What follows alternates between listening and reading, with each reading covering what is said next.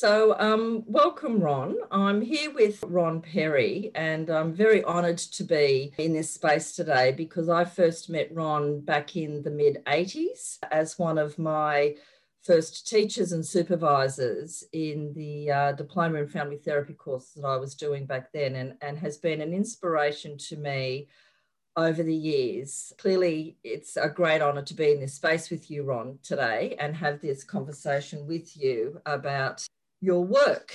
And I'm going to begin by asking you, when I look at what's written about you, you're known as a counsellor, a psychotherapist, a group facilitator, a family therapist, and a counselling psychologist, and also someone who was awarded an OAM. Which was, excuse me interrupting, which was for contributions to counselling. Yes. So I'm interested in, does the title of how you're known, is that important, and how would you define yourself, and has that maybe changed over the years? Oh, it's certainly changed over the years. I mean, as you said, we met in the mid-80s, which was a time of excitement. Like there was, I mean, even now, or rather now, there's so much training offered because of the online and that kind of thing. But in the mid-80s, everything was new. We were still really coming out of Freud analysis and Carl Rogers, or not just coming out of, but going with. But everything that was new came out. Like, I still remember the shock of doing Gestalt therapy.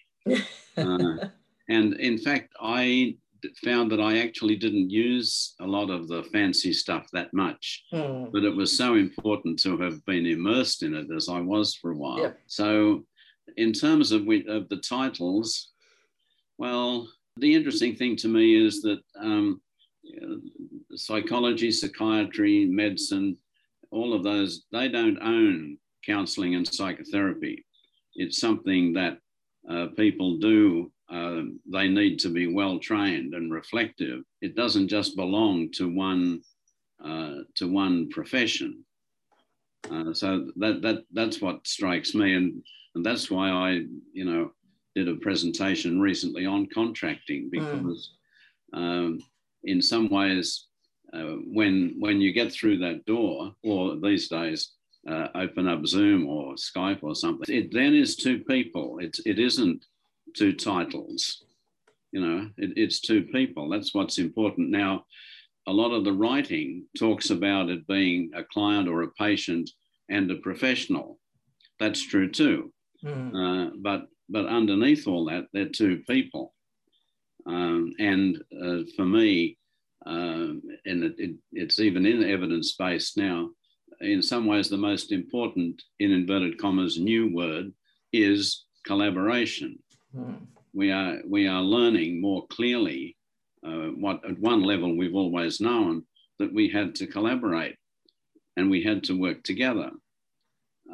People sometimes say to me, I remember what you said last time. And that doesn't help me at all, because I don't know what I said. So I ask them what I said, and they tell me. And 90 times out of 100, I can say, but I said that because you were discussing that or talking about that, or that came out of you. What I said, particularly what I said that the person remembered, was something that we did together. Occasionally, there's some wonderful piece of advice that I've given them, but most of the time, it's something that we collaborated on together. So what I hear you saying there is that it's more about the relationship, and it's about, you use the word collaboration, which I think is a really important word to use, because it's about how you connect with the client or clients, the person or people that are in the room with you. That's what's important. That's what's important, and what that person is ready for. Like, I can have an idea. I've had a lot of experience, so I can think to myself, I know what's happening with her or him, but I don't want to be that sure, because I don't necessarily know. But that the second thing is that, are they ready for me to say that? Will they understand what's going on in my head? That's not what's important. Okay. It is important. I know when people are just starting the profession, at that stage we feel we don't know much, and that's got its own anxiety. So we do know stuff, but knowing what's going on inside this person. I mean, I suppose more recently, I've gone back a little bit to the old Freudian idea of defenses and the unconscious, and you realise, and we talk about it now. I think the new word professionally is trauma informed. Not always dealing with trauma, but we're always acknowledging that we're informed that trauma can be there. And if serious trauma is there, then people are very often unaware of it because they've used a lot of energy defending themselves against it. So I'm finding myself more aware of that. And if you're in the space of, say, lecturing to a new cohort of trainees, regardless of professional group, counselling, psychology, social work, psychiatry, and they were interested in the area of working humanistically with clients, what would be some of the kind of key learning points that you would be wanting someone to take away in thinking about developing themselves as someone who can be in the space of working with clients? What are some of the key things that stand out for you? Well, that's a big question, of course. I think one of the first things is the counsellor or psychologist, whatever, has to be informed enough. No two ways about that. They really do have to be informed enough. But then they then have to be ready to ask themselves almost two questions. What is this person here struggling with, ready to hear? We used to call it the presenting problem. What are they presenting? And is that what they're really ready for? Yeah. Then I have to ask myself, what hat am I wearing? Like in my experience, I've dealt both in supervision and in counselling therapy, call it what you will, with a broad variety of people, which means I don't know who is coming through the door and what they're bringing. And it's going to take me a while to work that out. And some people are just coming because somebody's told them that they need to solve a problem. Some of them are coming because they want to explore something. And we need to work on that. So those questions, what's this person bringing, and what hat am I wearing? Am I wearing the hat of a professional who's here to see what's happening? Am I wearing the hat of somebody who's dealing with extremely disturbed people and is ready to outsource them if necessary, refer them? What hat am I wearing? Then, like the second thing is, what is this person actually searching for? What's the struggle that they're having, and what's their life about? So I suppose the other word that is not that it's new, but that it's it continues to inform my work is, what's the story that this person is living in? Yep. And like we used to call it family therapy. And then Margaret Topham, who taught me family therapy originally, would be very angry if we called it anything else but family therapy. But I want to call it context therapy, because I think family therapy awakened us to the reality that we live in a context. So, the word that we use now is biopsychosocial. Yep. Well, somebody changed that to biopsychosocial and spiritual.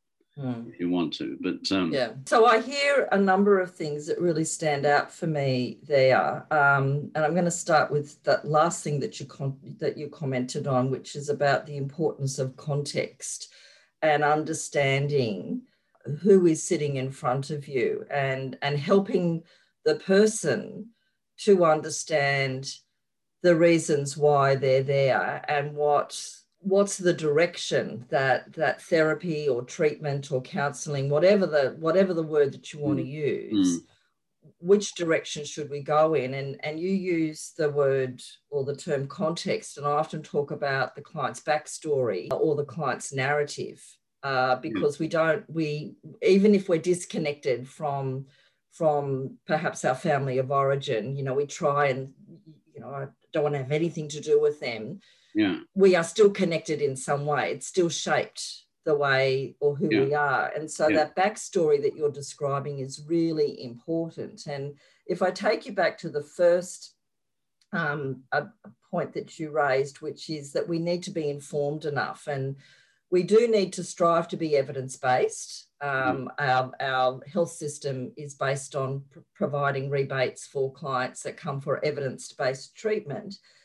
But I think alongside that is the importance of then, how do I connect with the client and still use evidence-based practice, but spend the time that needs to be spent in getting the backstory and understanding the client and helping the client to actually understand where they're at, and then how to move forward. So could you maybe talk a little bit about that? Well, I think I said before, it seems to me that as we sit there, we are the professional. For all that I'm talking about collaboration and so on, we are nevertheless the professional sitting in the room or on the other side of the video or whatever it is. And so it's almost like we've got two tracks that we're following. One is a reasonably straightforward track, which is the professional. We call it sometimes diagnosis, and I don't mean diagnosis in the formal DSM-5 sense, but diagnosis in understanding what the problem is. And that includes how we might assist the person with that, deal with it, etc. We sometimes, or professionally, we sometimes use the word treatment. And Carl Rogers preferred not to use that word because it too much implied the difference. But whatever you use, treatment or whatever, we still are trying to assist that person. That's one track, if you like. But the other track is what's happening between me and this patient client all the time. What's happening to me? What's happening to them? Can I actually listen to their world and try to understand their world? One of the things I'd want to say to beginners is, this sounds very simple, but it's actually very demanding, because up to a point, we have to be ready to leave our world and immerse ourselves in theirs without losing our contact with our own. So both those things are going on in the context, if you like, and the context then includes the bigger story that seems to be influencing them. I had a simple example the other day where somebody who was basically a manager, I think, came to talk about a difficulty with management that seemed to be very stuck. But when he talked about where he'd come from in his family, he started to feel a whole lot of things that absolutely shocked him. Well, sometimes miracles like that happen. Usually it takes a lot longer.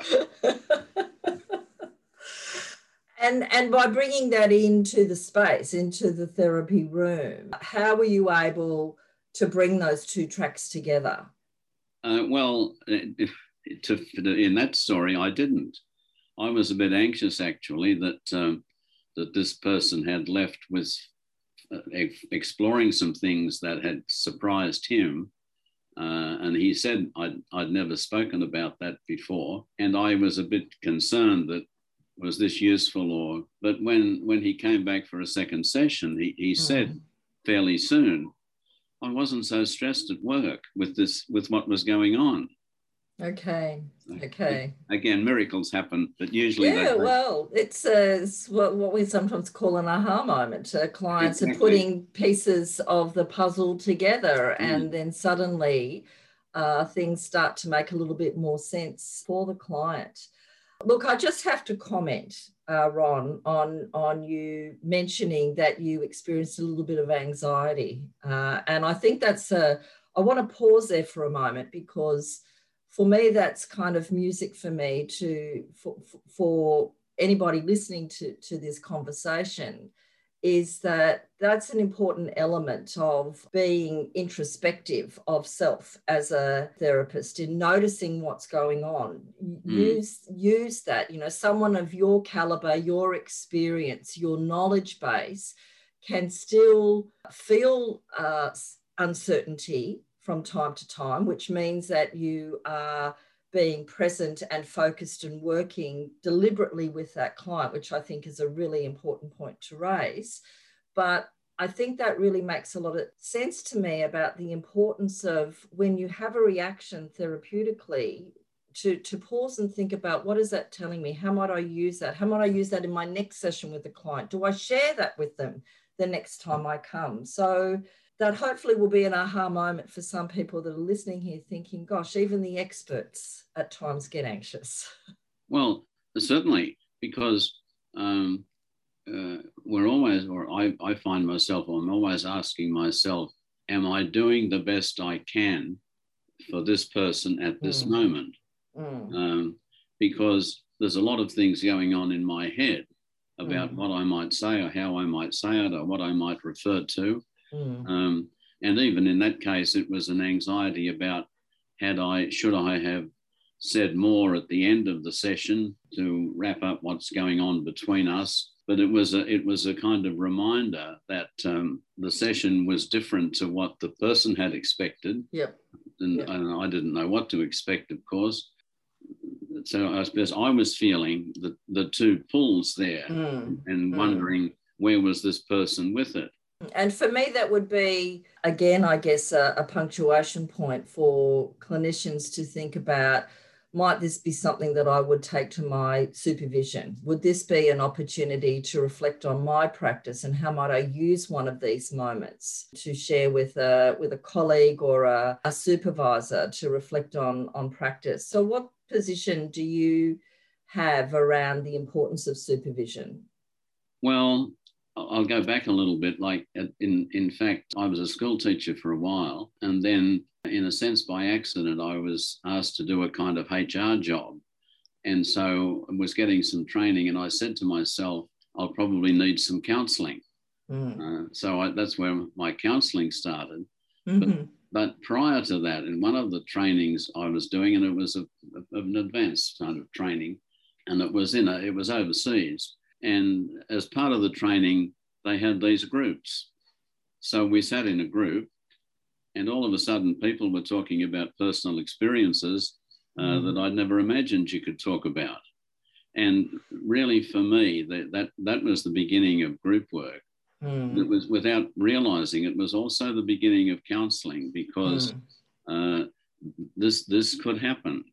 Now, I bring that up in terms of the supervision thing, because I think that kind of exchange with each other, which we do in various ways. We do it in supervision, we do it in professional reading and professional development training, but it's indispensable, because in fact, I'm the limited person that I am, with the personal reactions that I have, and that's what we're going to work with. That's part of the tools that we're using. This person who's there has got me. They haven't got somebody else. They've got me. Yeah. And being in that space of the group therapy and sharing of experiences with other professionals, do you use that experience in your own work of providing supervision to either individuals or teams? Oh, a whole lot, actually. I find one of the first things that I learned about supervision, hopefully I learned it reasonably quickly, was that the supervisee is the person who's going back to talk to the client, not me. Yeah. So I learned reasonably quickly that I'd better not just tell them what I do or tell them what they should do. That's not the point. The point is they're going back, that person is going back to work with that person. But nevertheless, I do find myself now in supervision very often saying, well, I might do this, but how would you do it? I've also learnt that most times when I make some bright suggestion, the supervisee says, well, I've done that. Yeah, exactly. And that kind of takes us into the space of the importance of reflective practice, which is kind of the buzz term that's used a lot in clinical supervision these days. The importance of asking, as you say, to the supervisee, how might you do this? You know, what's your thinking around this? And then trying to kind of expand their thinking and practice, hopefully, around maybe incorporating some of the ideas that you might bring into the space. Yeah. Like I'll often ask them, you know, when that happened, what did you say? Yeah. And they've forgotten what they said, but then it comes to them. So it's very much a collaboration, and it's a different sort of collaboration because, I mean, sometimes, especially if the person's inexperienced, if the client, if the counsellor or the psychologist is inexperienced, I might instruct them or offer an idea or suggest this and this. What about that? And what about that? But with more experienced people, I find myself more often saying, acknowledging, I might do this or I might say that. I mean, I sometimes say these days, well, this is what an older male might say. What would you say? So again, it takes you back to the contract and thinking about what is our purpose here. How are we going to work with each other and being interrupting, but how are we going to do it right now? Yes. There's the purpose that we might be heading towards, but what are we doing right now? And would you name that in the session with either a client or a supervisee? Would you continually bring up this question about like pausing and analysing what's needed here now? What are we doing here? Well, as I said somewhere else, I find myself very frequently asking, especially in supervision, what's the contract? What's the contract now? You know, because the contract varies hugely. One supervisee, being racist, says to me, the Italians talk a lot, which I think means the supervisee can't get a word in. But he or she is also saying, the client's talking a lot, are they reflecting? You're talking about reflective practice, and it's quite a task to assist somebody. What is one writer says that the most important fork in the road is when they shift from explanation to exploration. That's a very important statement. Can you say a little bit more about that? Well, for a lot of people coming through the door, they are coming to a counsellor, sometimes for the first time, sometimes after a lot of experience, and they come in with something.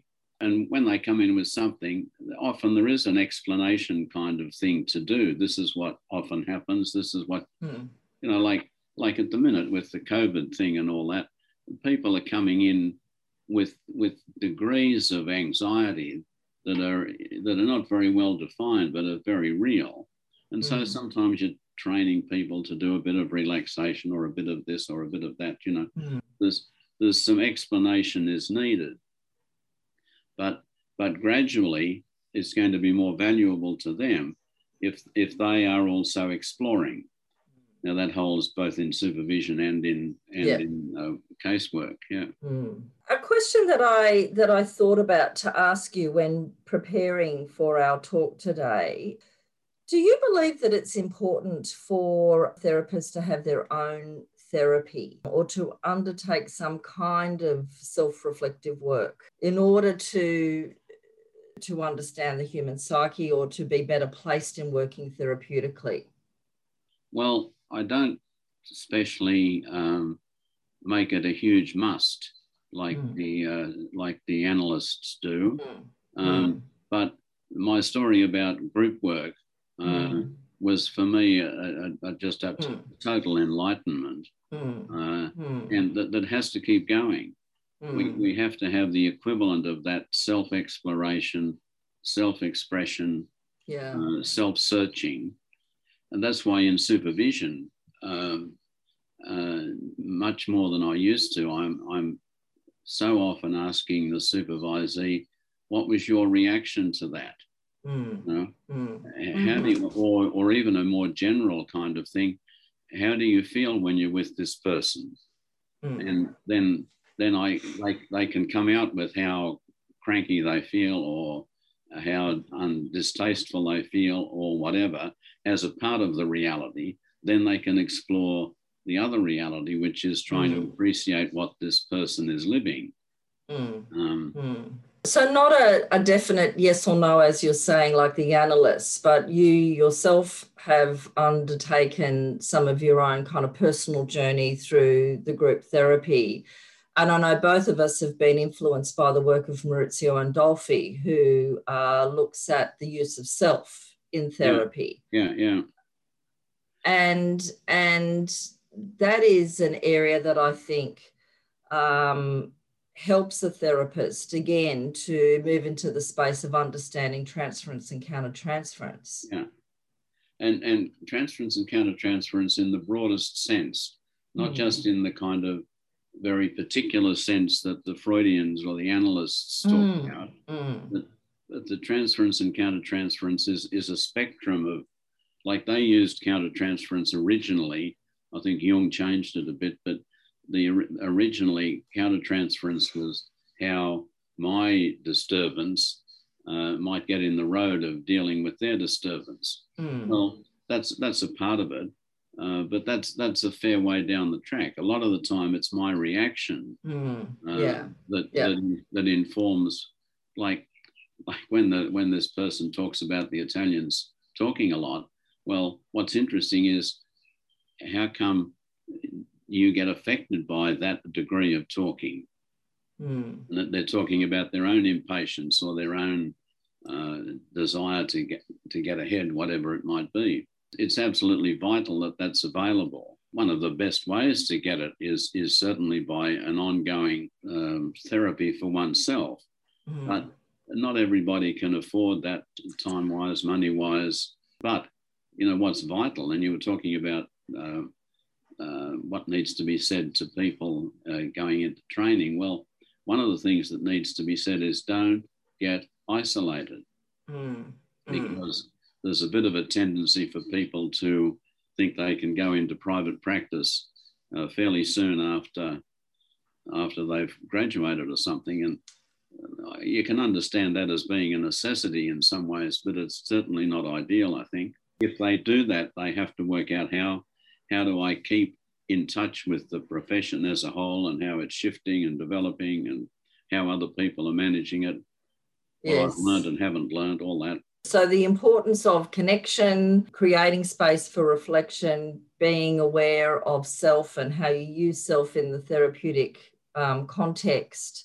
Being open to one's own vulnerabilities. Yes, and being able to sit with that, and I guess also to think about how to use that therapeutically as well. Yeah. What is it telling me? Because you tell the story about the clinician who gets agitated by the Italian client who might talk too much, but in actual fact, ethnicity may not have anything to do with this. Many clients talk a lot. That's right. It's more about how do I how do I have a voice in the therapy room, and how do I position myself? What can I do? And why am I feeling so vulnerable? Yeah. And why am I interpreting it in this way? And so that would be a conversation that you might have in the supervisory context. Absolutely. When you're asking somebody to explore their reaction, the supervisee is trying to explore her or his reaction in order to not let that reaction take over. But you can nevertheless work out how to use this in a way that might be useful to this client. And then generalize that to other clients that might activate you in a similar kind of way. Yeah, yeah. Can I ask you, and it leads on from you talking about the importance of being connected as a clinician, some key kind of go-to lessons or messages that you would be wanting to give to an early career practitioner about how to maintain enthusiasm, skills, knowledge, important things, important messages that I guess maybe you've learnt or that you've observed over the years of what's important in staying well as a health professional in this space. So you're talking about reasonable self-care and that kind of thing, is that what? Well, yeah, it could be reasonable self-care. It could be to do with professional development. You know, what you think are kind of three go-to kind of, I guess, you know, some of us learn the hard way. We make mistakes, and then hopefully we learn from those. We don't keep on making mistakes, you know. Hopefully. I think my list is at about 15 at the moment that I share with people in training. So I don't do this because I've done it, and hopefully I've learned from it. So things that to be mindful of as a professional that will keep you not only psychologically well, but professionally well, you know, because you're someone that's been working in this field for a long period of time. And what keeps you interested and motivated to continue being in this space? Well, if I'm talking to beginners, I'm going to say to them or suggest to them, look, you must find a good supervisor that works for you. And probably even more important, it would be good if you found a very helpful supervision group, because then you're in touch with the profession as a whole. Like in some services, there are decent group meetings where that can occur, but in some services there are not. You know? So I mean, this is me. I find thinking about it, I'm a word person in many ways. I go a lot on people's words as well as their feelings, of course. So one of the things I suppose has kept me going is continuing to read current writing and trying to. Certainly these days you can't keep up with everything, especially for beginners. They do need a fairly clear map, and they need to probably pick an approach and follow it without necessarily doing what a lot of the Americans seem to do, which is to pick an approach, eliminate all others and follow it. Well, I'm very grateful that we're in Australia where we can't do that really, but we do hear different specializations, different discoveries. So it's that how do you keep up?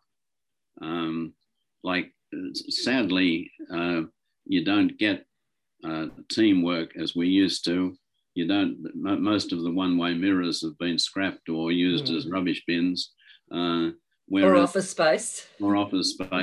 Whereas that approach was so helpful for people to learn and to hear people's different ideas, different approaches, and then realize, no, this is how I would do it, which might be right, even though it's different from how somebody else might do it. You started off with saying for beginner therapists, so a good supervisor, a helpful supervision group, reading and having a clear map. Would that change for a more experienced practitioner? Well, a more experienced practitioner will probably still need a good supervisor. It may be able to do without the group, but also for me, I still think you need to keep up with at least one or two journals that are up to date and inspiring. I mean, there are two that I use anyway. One is the Australian New Zealand Journal of Family Therapy, which still gets all sorts of good family therapy and other articles. Yes, it does. Yes. And then the American journal called Psychotherapy Networker, which used to be Family Therapy Networker. Yes. Then they changed it to psychotherapy. But I mean, that represents, it doesn't need to be family therapy, psychotherapy if you like, but the Psychotherapy Networker deals with context a hell of a lot. Yeah. So it's broadening the context, and as you say, the more experienced clinician, perhaps because of the greater complexity or the different roles that they might have, still needing good supervision, but the group supervision may not be. It's not as important, but certainly continuing on with supervision and professional development. We're nearly coming to the end of our talk. I guess there's there's two questions that I'm interested in. Is going back to one of your very early papers on empathy and the importance of empathy in the therapy room, or not even just the therapy room, I think in practice generally.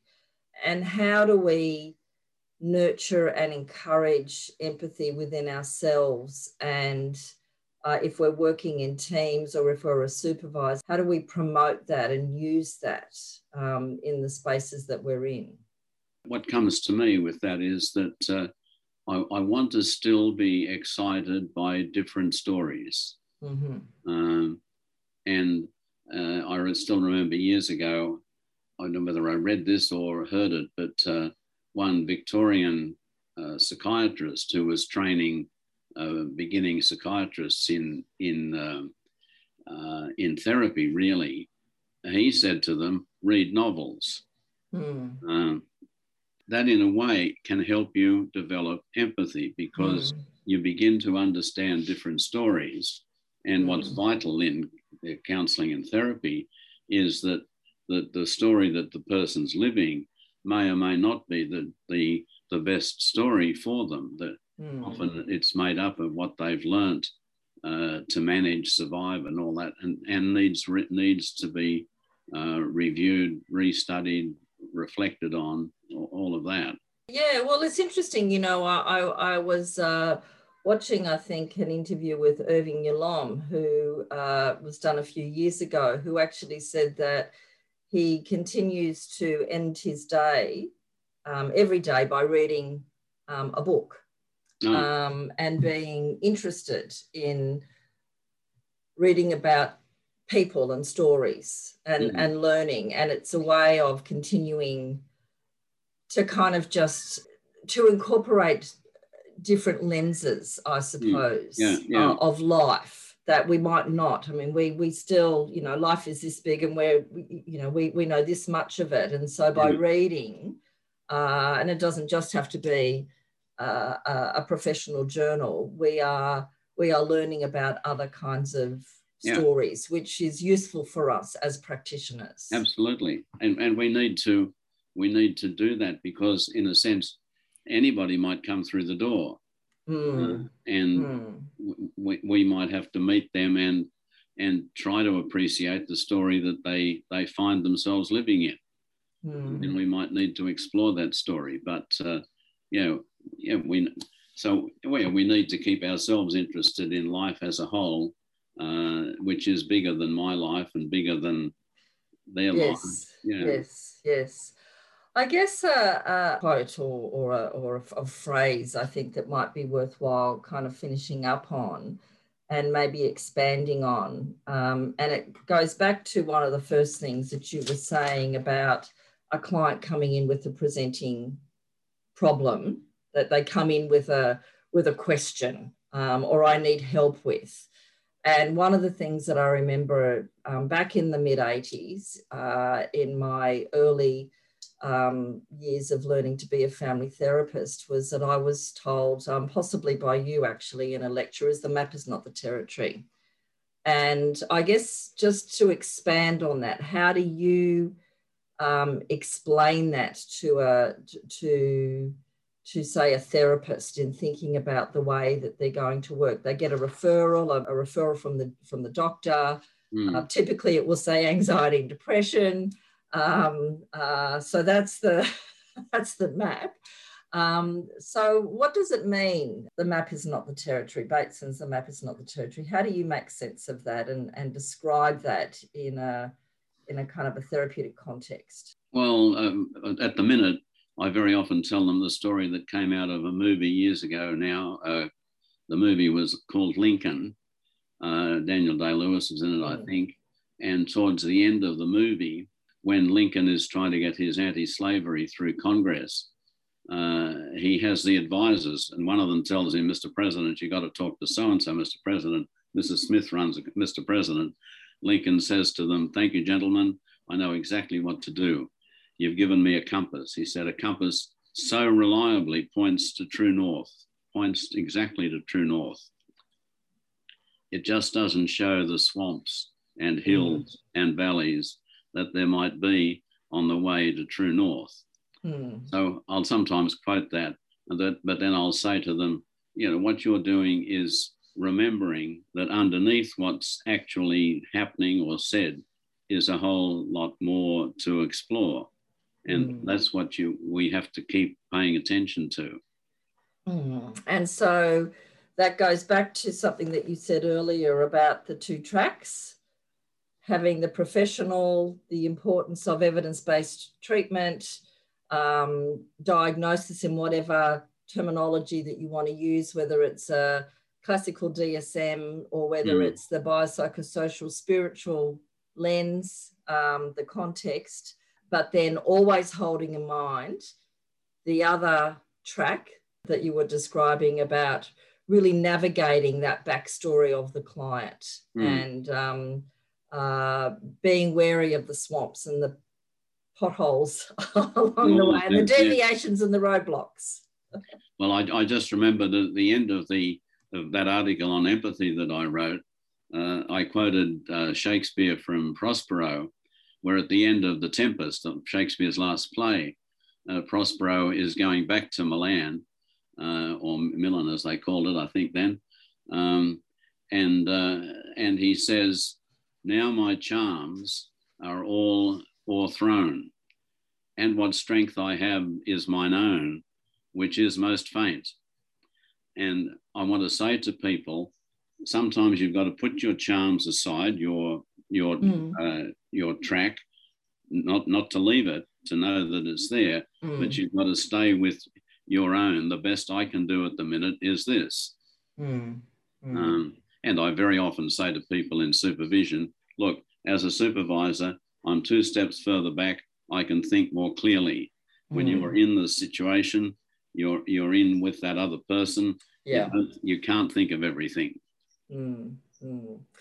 So that's a lovely note to end on, Ron. So it's been a real pleasure talking with you today, and I hope this conversation will give food for thought for those that might choose to listen to it moving forward. So thank you. Thank you for the opportunity, and congratulations on the idea that this is something that could be useful to people.